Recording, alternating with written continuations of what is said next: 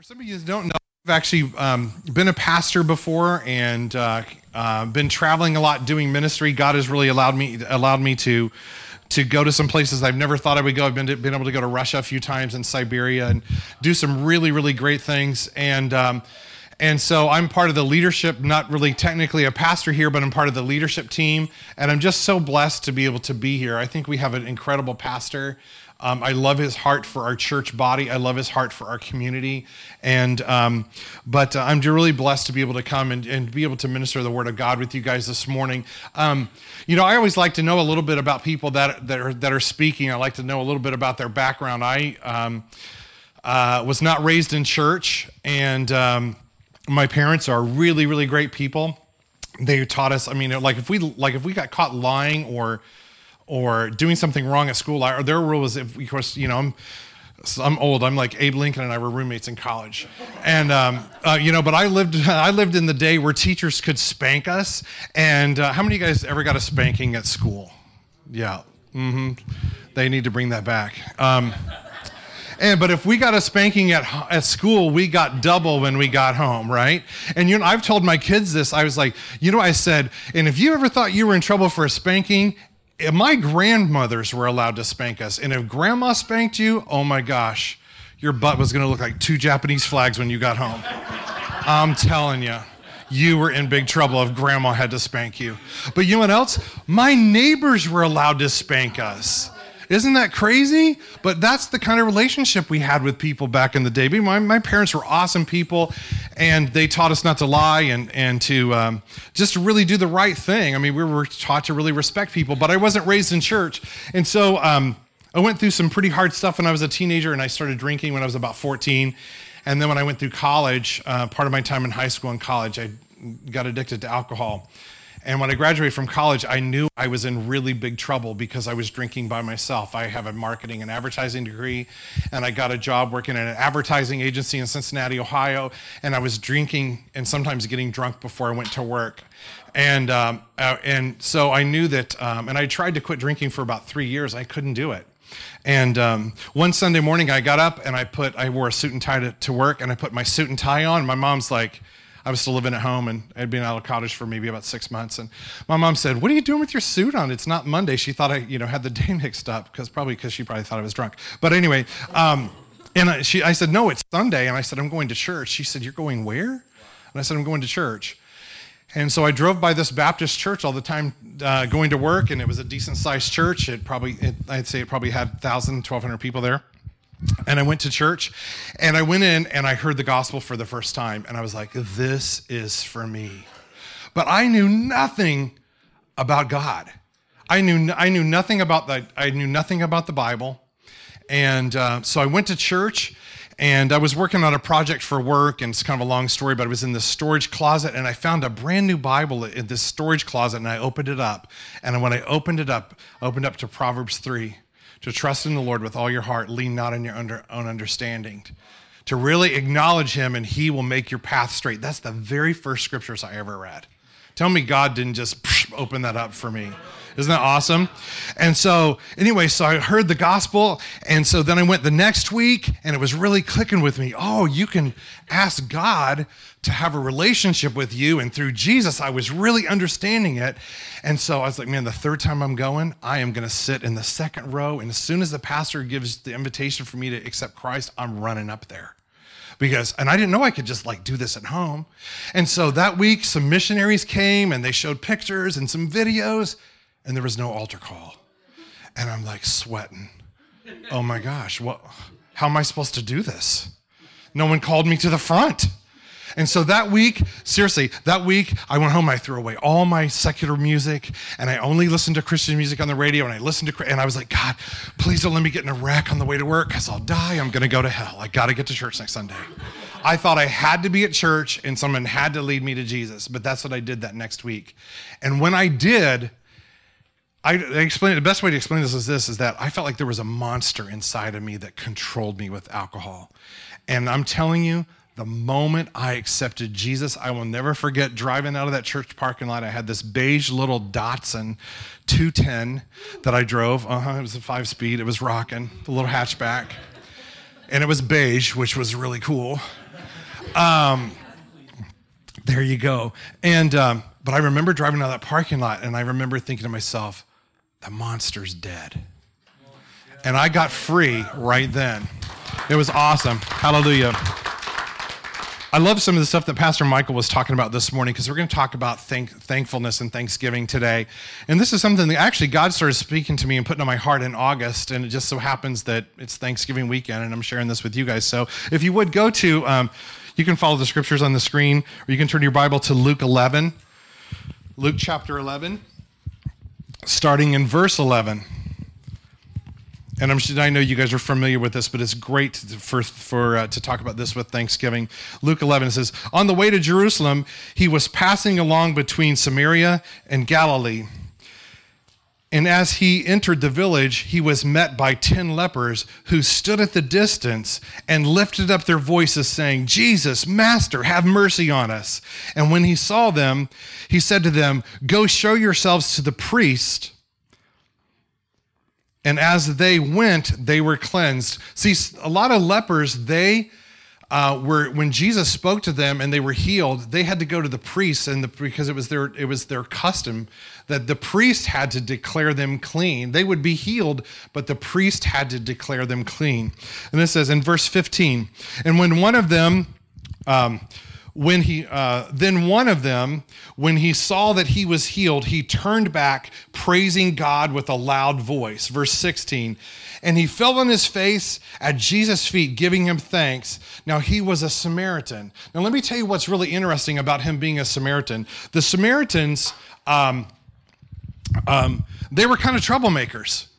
Let me tell you a few things about the Samaritans. Samaritans believed that the 5 books of the Bible were God-led, but they did not follow and did not accept the books of the prophets. So that was something that the rest of the Jews had a really, really big problem with. Another thing about the Samaritans is the Samaritans were totally against Nehemiah building the wall. They wouldn't support it, they wouldn't fund it, they wouldn't help. It's kind of like Nancy Pelosi nowadays.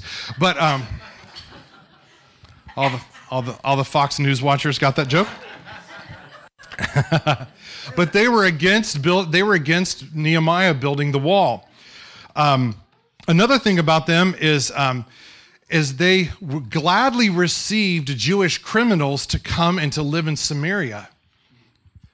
So the Jewish people, and especially the high priests, they had a lot of problems with people that were Samaritans. Let's look at verse 17. It says this, then Jesus answered, were not 10 cleansed? Were there not 9? Was no one found to return to give praise to God except for this foreigner? That's why he called him a foreigner, it's because he was a Samaritan. And he said to him, arise, go your way, your faith has made you well. See, Jesus then became his high priest, and Jesus called him healed, and Jesus called him cleansed, because he came back and gave him thankfulness. You know, there's so many times in our lives, and the same thing with me, that we have struggles, we have things that we're dealing with. And, we hear so much in the body of Christ about how to operate by faith and how to walk by faith. But so much of walking by faith has to do with thankfulness. Amen. Let's go to the next verses. Let me show you this. In 2 Peter chapter 1. 2 Peter chapter 1. I need to be in the spirit of Thanksgiving. I need to have Thanksgiving and thank Jared for pulling me out of the fire with my PowerPoint this morning. Thank you so much, Jared, for doing that. That is awesome. 2 Peter chapter 1, verse 3. His divine power has granted to us all things that pertain to life and godliness. Think about that. There's a divine power that is connected to you for everything you need. Amen. To have a great life, to have a successful life. And I'm not saying life doesn't have trials. We face trials all the time, and God's word says that we're going to face trials. But God has a divine nature that you can partake in that helps you to deal with everything in life. And how many of us want to be more godly? How many of us need to be more godly at Thanksgiving when the relatives show up? Woo! All right. Your wife? Amen. Okay, we'll pray for her later. So let me start over. His divine power has granted to us all things that pertain to life and godliness through the knowledge of him who has called us to his own glory and excellence. You guys, it's our knowledge of him and who he is that helps us to get to this place. I get to minister to a lot to teenagers, and I tell them this. I tell them, the more you spend time with them, the more you know him. The more you know him, the more you love him. The more you love him, the more you obey him. Why do you not go out and cheat on your wife? Hopefully because you know it would be wrong, but also even a bigger reason than that should be, I love my wife so much, I would never want to be with somebody else and I would never want to hurt her. Because Joseph's not out cheating on his wife because he spends time with her, he knows her, he loves her. He spends time with God, he knows him, he loves him, and it's so easy then to walk in obedience. Then it goes on and says this in verse 4, by which he has granted unto us his precious and very great promises, so that through them you may become partakers of a divine nature. You guys, all of us as believers, we have the Holy Spirit. The Bible tells us that the same Spirit that raised Christ from the dead dwells in us. We have the opportunity to pertain or to partake in a divine nature, but it comes through us knowing who he is and knowing what he's provided for us. And it says, then it goes on and it says, having escaped this corruption that is in the world, that is a cause of sinful desire. You guys, when I accepted Christ and I knew the monster was dead, instantly I became free. I became free. And my life then after that, like I said, let me tell you something. You see Jesus from Palm Sunday where he's riding on the donkey. You guys know what I'm talking about? I used to see pictures of that. But when I read in Matthew the Sermon on the Mount, I thought it was Jesus like mounted on the donkey preaching. Because I knew nothing about God. When it said the Sermon on the Mount, he was like,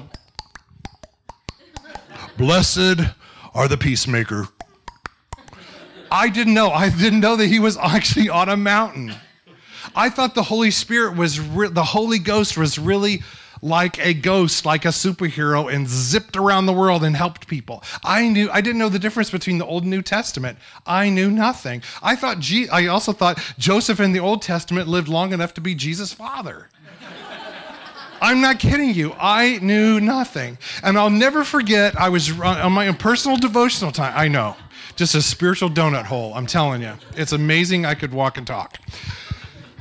But I remember the first time I was reading in the gospel where Jesus tells Peter, you're going to deny me 3 times before the crow cries. And I remember, I'll never forget reading that, and he denied Jesus, and I remember going, I was like, this is amazing. I was like ready to put the Bible between 2 pieces of bread and just start eating it. But part of the reason why is because I instantly started my relationship with God through being so thankful. I started my relationship with God with being so grateful. And you know what? I'll never forget. And let me say that I had both of my grandmothers were believers. One of my grandmothers, she was Catholic and she didn't accept Christ until she was probably in her late 60s, early 70s. And that was so neat to see that happen. But my other grandmother was one of these ladies that, I'm serious, I can't imagine her ever sinning. I never heard her raise her voice. I never heard her gossip about anybody. And she was just an amazing, amazing person. And whenever I saw her pray, which was a lot, she prayed on her knees. And so, I watched Little House on the Prairie, and Paul, he prayed on his knees. So that's how I started my life of prayer. I thought you had to be on your knees. But I remember it was on the 3rd day that I accepted Jesus. I was on my knees in my bedroom in my parents' house, and I literally made a list of the sins that I was no longer going to commit, because I was so thankful for God delivering me out of the sin that I was in and out of the addiction that I was in. So, next slide. So, when you become free, how do you maintain your freedom? I believe we maintain our freedom through thankfulness. Go to the next slide. When our heart is continually thankful, it becomes easier to walk in that divine nature. How many of us we're trusting God for something? You've got an illness, you've got something going on with your family, and you're trusting God. But see, the more you know him, the more you spend time with him, the more you love him, the more that you have that knowledge of who he is, then you become thankful to him all the time. And your thankfulness no longer has to conjure up some kind of faith that you think you really don't have, but you're thankful about what's happening, and faith just rises up on its own. You become free and you maintain your freedom from sin and your old nature by being full of thanks. For those of you guys that don't know, Susan and I both have been married for almost 5 years. Susan and I both were widowed about 9 years ago. We didn't know each other. We lived in different states. And anyway, so Susan and I have met, and so it's kind of, if I talk about something, I say my wife, and you go to Susan, hey, I heard about, and she's like, no, that was Rick's other wife. It might get really uncomfortable, not for Susan, but for you. So Susan and I still accidentally call each other by the old spouses' names, but it's no big deal. And we have pictures of our old spouses hanging up all over the house because we're just relaxed about all that kind of stuff. It's so hard, though, when I'm teaching. And one time I was at a church in Canada, and I was speaking at a conference, and it was about 2 years after my wife had passed away. And anyway, I was trying to explain about my wife passing away and stuff. And then all of a sudden, I could see everybody go. And then it was like almost like ruined the service. So I have to be careful kind of how I talk about it, because people can kind of, be like, oh, that's all they think about as I'm talking. But so when I talk about wife number one, I'm not a polygamist. So I don't see how men could handle more than one. But anyway, when I was married to wife number one, we were married for almost 25 years before she went to be with the Lord. And she had just faith that was just really, I think was really just extraordinary. And anyway, one morning we were laying in bed, and she said, just with a big smile on her face, I'll never forget, she goes, we need to start believing God for a minivan. And I said, I don't want a minivan. She said, no, I'm serious. We need to start believing God for a minivan. And so we were doing youth ministry, and about a year after this, we started traveling around the country a lot. And I said, well, honey, really, I'd rather have something else, like a big SUV. She said, yeah, there you go. And she said, no, it's just, we need to believe God for a minivan. So she was like, let's just pray right now and just thank God for it. And I was like, all right, whatever. And so we laid in bed, and she grabbed my hand, and she said, God, I'm not sure how this is going to work. I'm not sure what you're doing, but I just feel in my heart that you want us to start trusting you and believing that you're bringing us a minivan. And so anyway, probably a couple of months went by, and every few days we'd be praying, or the kids would be, and let me tell you, my kids did not want the Loser Cruiser. They were against believing God for the minivan worse than me. And because they were getting their license, and they did not want to drive a minivan, which they called the Loser Cruiser. Anyway, so we would be praying, and she'd say, okay, well, let's just remember to thank God that our minivan's coming. And I'd be like, all right, let's, so I'm kind of getting on board. And anyway, I don't know, maybe 4 months goes by or something. And we're still talking about it. And then one time she actually told me, she goes, hey, I had a dream about our minivan. I was like, oh, it's really happening. Thanks, Lord. And I was like, really, what do you mean? She goes, it was this white minivan. It had like this big kind of thick black stripe down the side. And I'm telling you, when my wife heard something from the Lord, I knew she was really hearing from God. And anyway, I was like, maybe about 4 months or so goes by, and some friends of ours invite us out to lunch. It was on a Saturday afternoon. We met at Chili's for lunch, and we're eating, and they said, hey, just want to let you guys know that we have a present for you. And I leaned over to her, and I go, it's the minivan. She was like, don't say it. Oh my gosh, maybe it is. And she's like freaking out that it could be the mini. She's like ready to come out of her seat. And I said, and I'm serious. I was like, it's the minivan. I don't know how I knew.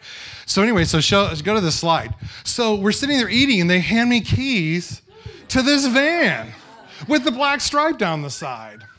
And so we ran outside. They had a big bow on it, and she said, see, I told you it had the big black stripe down the side. I saw it. And you know what? But when she mentioned this to me, It was never, okay, let's ask God and let's quote some verses. And it's because she was already operating at that divine nature. She was in that place of, we don't have to start asking for it. We just need to start thanking him for it. And you guys, when God helps us to get in that place of that divine nature, he speaks stuff to us. And there's things that he drops in our heart. And there's visions and there's dreams, literal dreams that you have. And God will bring those things to pass.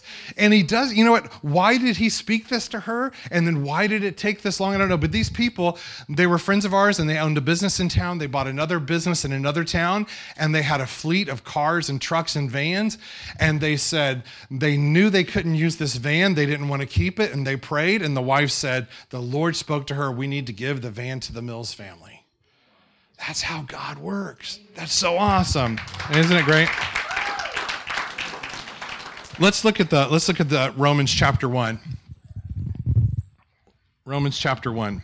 It says this. I'll let you get there. Hang on a second. Romans chapter 1, verse 16. Once again, some verses that you guys will be really familiar with. Romans chapter 1. This is Paul talking. It says, for I am not ashamed of the gospel, because it has the power of God that brings salvation to everyone that believes, first to the Jew, then to the Gentile.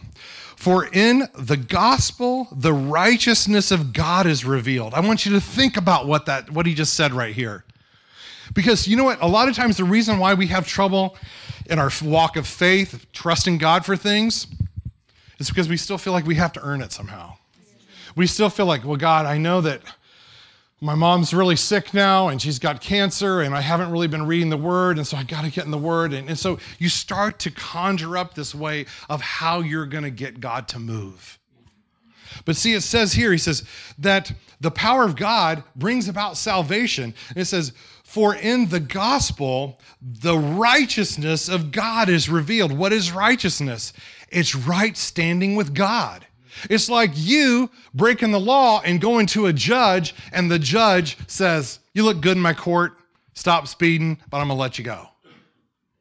You always look good to God, and you don't have to conjure it up.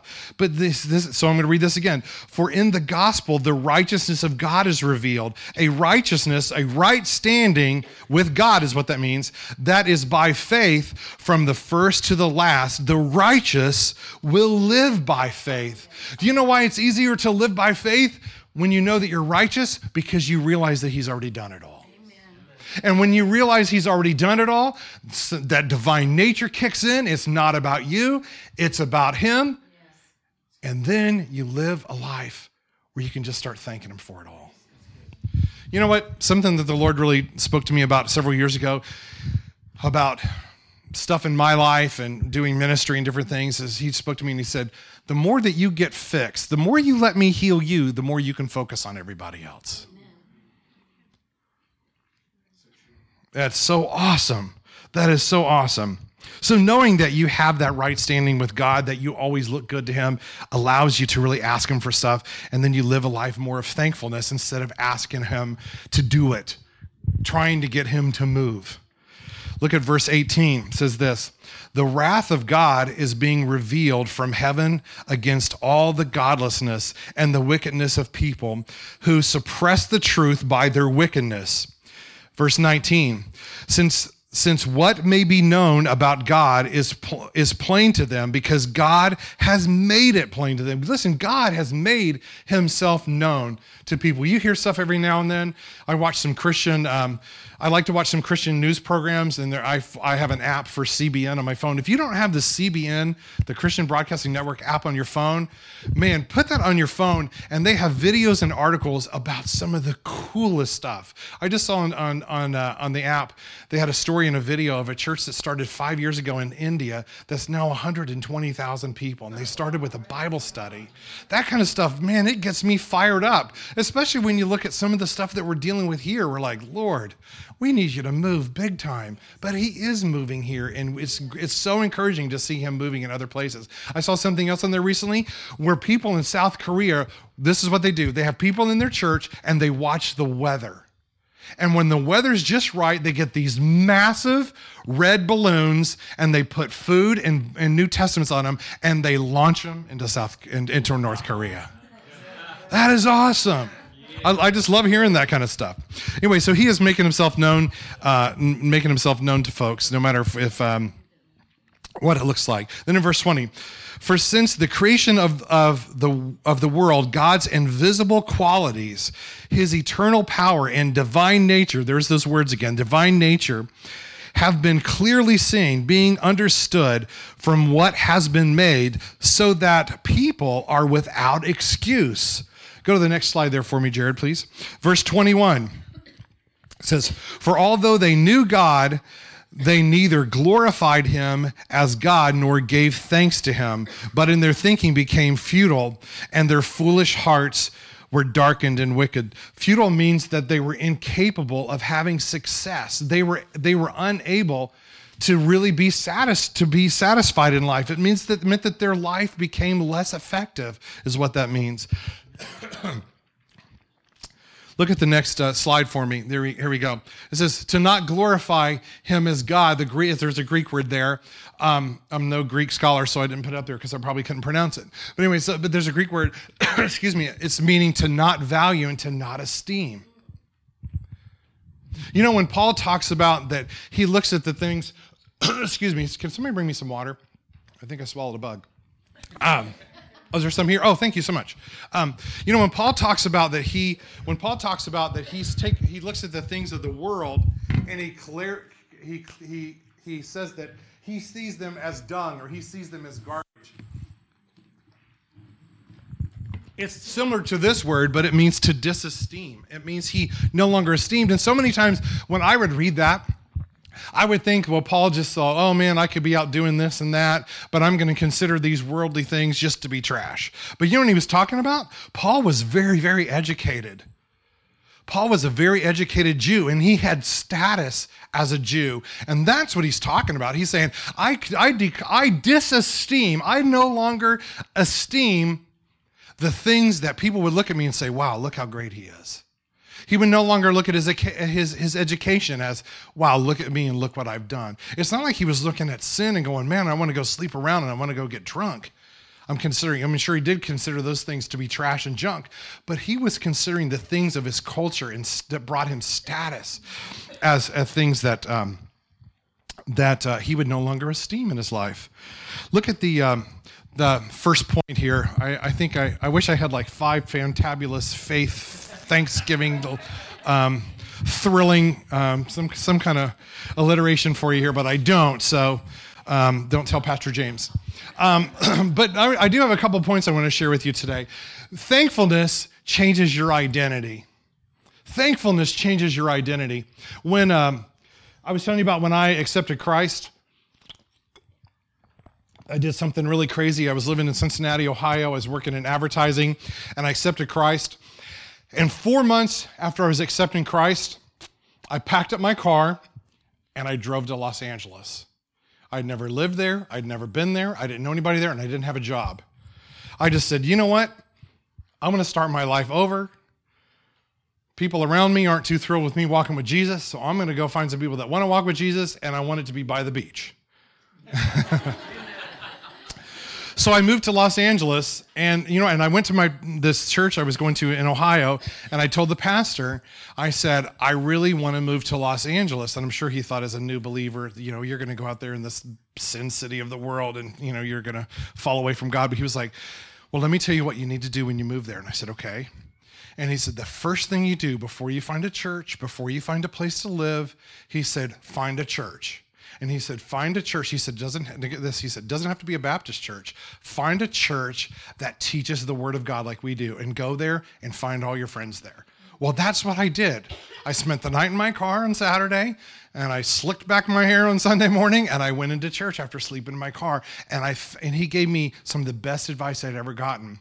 And I was at it was a huge Baptist church. It was about 6,000 people. And then the Holy Spirit started moving in my life, and so I went to this church, and I got filled with the Holy Spirit. But when I was 14, I found I had juvenile arthritis, and I was just in a lot of pain, and I was let's see how I was 24 at the time, and I was still dealing with it a lot. And there was times I couldn't go to work, and it was just not good, and not a good time. Anyway, so we started going to this church, and this pastor was talking about healing and how God will heal you and different things like that. And so this was before my wife number one, before we were married and we were engaged, and she came to my house. I lived in LA. I was in my bed with a heated blanket and a hoodie and like 3 layers of clothes because my body ached so badly I couldn't get out of bed. And she came in so compassionately and she said, "Is this what your arthritis is going to do to you?" And I said, "Well, that's what it's been doing to me." And she said, "God didn't care." This is what she said. She said, "God didn't call me to marry a crippled guy." So compassionate. She said, this was on a Monday night. She goes, "Wednesday night, we're going to church and we're going to see Jesus heal you of this." So we went to church Wednesday night, and I didn't know really anything about healing. And I said that about her, but she wasn't saying that to make me look bad. She was declaring, God has not called me to marry a guy that can't get out of bed. We got business to do. We got Jesus to serve. We had been doing street ministry together for years in Hollywood. We were busy for Jesus, and that's really what she meant. She wasn't criticizing me. She was basically putting a stake in the ground saying, "No, we're not doing this. We're doing something else. We're doing the Jesus thing." And so that Wednesday night, there was about 300 people at this. They called it a Bible study, but it was about 300 people there.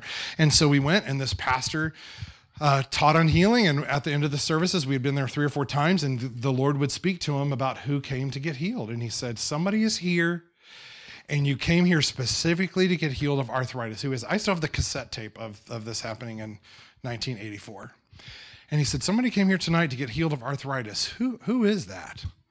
And I raised my hand, and he said, "Come up here." And he prayed for me, and I instantly got healed. But let me tell you something. The healing was great. But you know what? It changed my identity, and let me tell you why. Is because I remember sitting down, and my first thought was, "Oh, this is over. I don't have to deal with this anymore." My first thought was, Jesus stopped all 300 people and what they needed, and he ministered to me. I was the priority, and God knew my need, and it changed my identity in him. Next, number 2. Thankfulness go to number 2 for me, please. Thankfulness keeps your faith God-focused.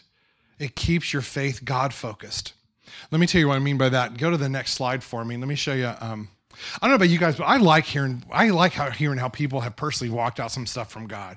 You know, sometimes I read the Bible and I'm like, this is really cool that Peter did this, or, that Paul did this, but isn't it a little bit unrelatable? Come on, isn't it? It's a great model, but sometimes it feels a little bit unrelatable. Anyway, this is my daughter and her husband. This is Natalie, my daughter. I have 2 daughters. This is my daughter, Natalie, and her husband, Adam. And they met in youth group in high school, and they got married when they were 20. And anyway, several months ago, a year and a half ago, I'm really bad with dates, but they found out they were pregnant. And my other daughter, her name is Haley. Haley and I both have the same birthday. And so we had planned to get together on March 11th. So it'll be 2 years ago, this coming March, I guess, that we were going to have to get together with Adam and Natalie, my other daughter, Haley, and her husband, and Susan and me. And we were going to have dinner. And that's when Adam and Natalie were going to announce to us that they were going to have a baby. And so anyway, we'd planned this dinner. And then about 5 o'clock on that day, Adam calls me and tells me, Natalie got into a lot of pain. Something's really wrong. We're getting rushed to the hospital. And so she had surgery, which caused her to miscarry. And when she had the surgery, the doctor said, "You've got so many cysts on your ovaries." He said, "This is just not looking good for you to be able to conceive and to not miscarry." And so, but this is really cool. The doctor that my daughters go to is the same doctor that delivered them when they were babies here. His name's Dr. Vic. He's here in town if you ever heard of him, but he's phenomenal. He's a great, really godly man. And so they were devastated that they lost their baby. And she had to have surgery, and then they got bad news on top of that. But the doctor, this is so cool, Dr. Vic said to Adam, he said, "Adam, come over here and let's lay hands on your wife, and we're going to ask God for a miracle. And so the doctor prayed with them. So I'm telling you, go to Dr. Vic, all right? And anyway, so they scheduled an appointment with Natalie. A few weeks later, she goes in, they go in together, and they said, you shouldn't try to get pregnant for at least 6 months. We're going to have to schedule a surgery. And they said, your tubes and you have so many cysts on your ovaries, we don't think we can even remove them all. And both of your tubes are blocked. They were devastated. And so we got together and they called me, and Natalie was just crying and crying on the phone. She said, but Dad, I don't know how this is going to work, but God has called us to be parents, and we are going to be parents. And so they scheduled her to go in. A few weeks later for a consultation, they gave her the names of different fertility doctors, and Natalie started looking online. She started looking for things, and she said, Dad, if we have to adopt, we're going to adopt. We are called to be parents. I know we're called to be parents. And so the doctor again laid hands on Adam, and the doctor laid hands on Natalie and Adam. And you know what they did? They just kept thanking God. God, we thank you that we know we are called to be parents. They didn't try to conjure up some faith. They didn't have to try to rekindle something that they didn't have, but they just started thanking him. So they had Natalie schedule a consultation to go in. They were going to look around again just to figure out exactly what they were going to do with surgeries and things like that. And so she goes in by herself because it's just going to be checking things out, schedule surgery. And she goes in, and the doctor says, well, weren't we asking God for a miracle here? And he said, you have no cysts, your tubes are open, and you're 5 weeks pregnant. Isn't that cool? But I'm telling you, what they did was Adam and Natalie, they continually thanked God that he was going to make them parents. I changed and I still have it, I changed my notification when Natalie would send me a text or call me, and it was like this little, kind of sounds like a little baby lullaby thing. And every time she would call me, or every time I would get a text, I would just say, thank you, God, that she's going to conceive, and thank you that they're going to have a healthy baby. So let me show you this little guy. You know, Michael, I had to get Henry in here. So this is Henry, Adam and Natalie and Henry, and that's he's now 5 months old, but and he's a big boy. I call him Hank-a-Tank. And so, but you guys, when you're constantly thanking the Lord, it helps you to stay faith focused. And you don't feel like you have to somehow conjure it up, because you're already knowing that you are the righteousness. You already have right standing with God. You already look good to him. And then you're participating in this divine nature, and you don't have to try to conjure something up, but you can continually thank him, and it changes your identity, and your thankfulness will feed your faith. Let's look at number 3. Point number 3 is thankfulness brings forth freedom.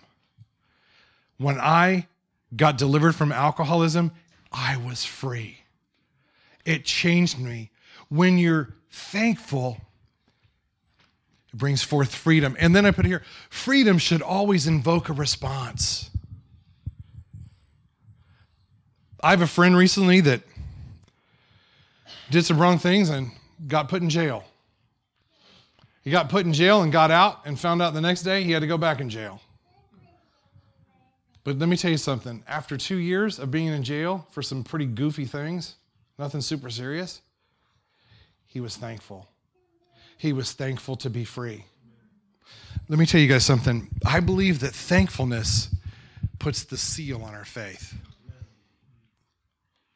Thankfulness, that's the response, is God, you've changed me. The Bible tells me that if any man be in Christ, I'm a new creation. The old is gone and new has come. I'm free. In thankfulness, you can listen, there's nothing wrong with getting scripture and holding on to that scripture, because faith comes by hearing the word of God. But I'll be honest with you. There are times when I was at what I would call a Word of Faith church, and don't get your rocks out at me, but I'm telling you, there were times that they taught me a formula and not a relationship.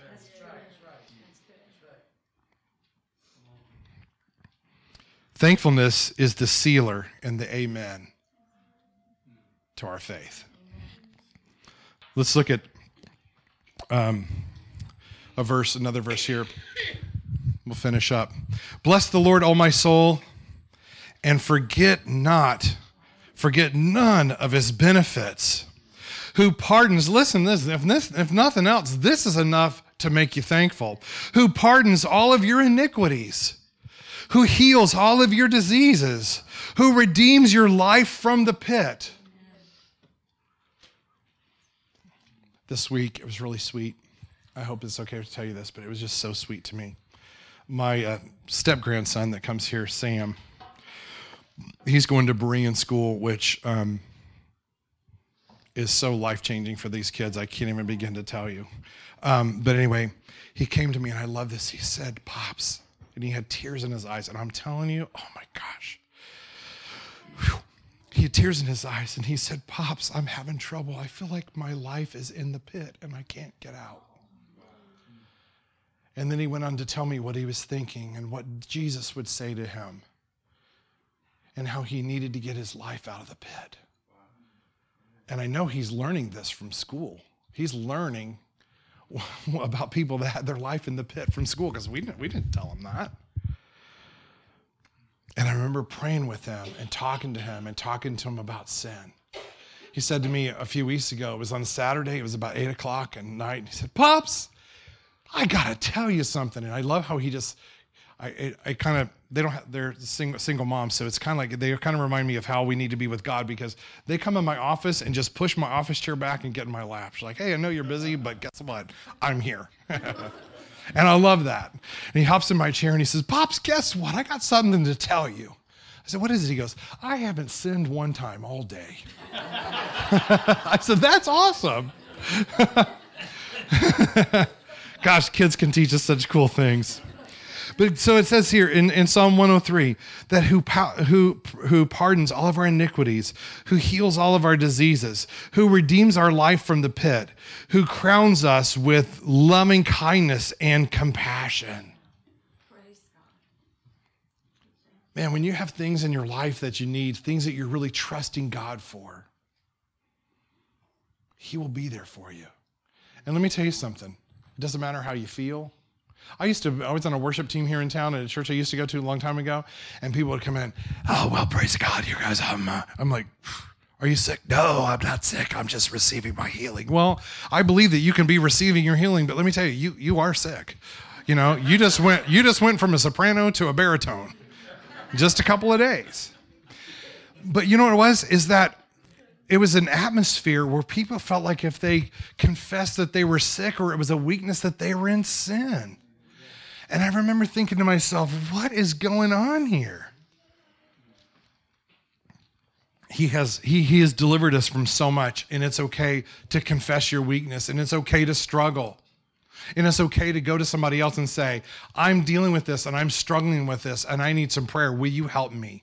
Will you encourage me?" We all need that. I need that. And let me tell you something. We have right standing with him, and we can partake in a divine nature, and he has delivered us from these things. But there are times I have to go to his word, and I've got to let that feed me, and I got to let that remind me of who I am and who I belong to. And then when I do that, I just start thanking him for it. I just start thanking him for where he's taking me and what he's doing. And the circumstance may be looking the same the next day or the next week, but I just keep thanking him for it. Let's look at one last verse and we'll finish up here. "Oh, magnify the Lord with me." It's from Psalm 34. You don't have to turn to it. Just going to read this one verse here. It says, "Oh, magnify the Lord with me and let us exalt his name together." I feel like so much what the worship team did today and the words that Pastor Michael had to say fit so well together with what I wanted to say to you guys today. To look at the word to esteem, it means to value the prize. The words to magnify him is a Greek word that means esteem, and it means to value the prize. We know that we're not asking God to give us something like a prize, like you would win the lottery or win the raffle to get a car. But you guys, the prize is peace of mind. The prize is good health. The prize is the thing that our family is walking with Jesus. And when we accept our righteousness that Jesus provided on the cross, we have the prize. Let's take a minute and let me pray.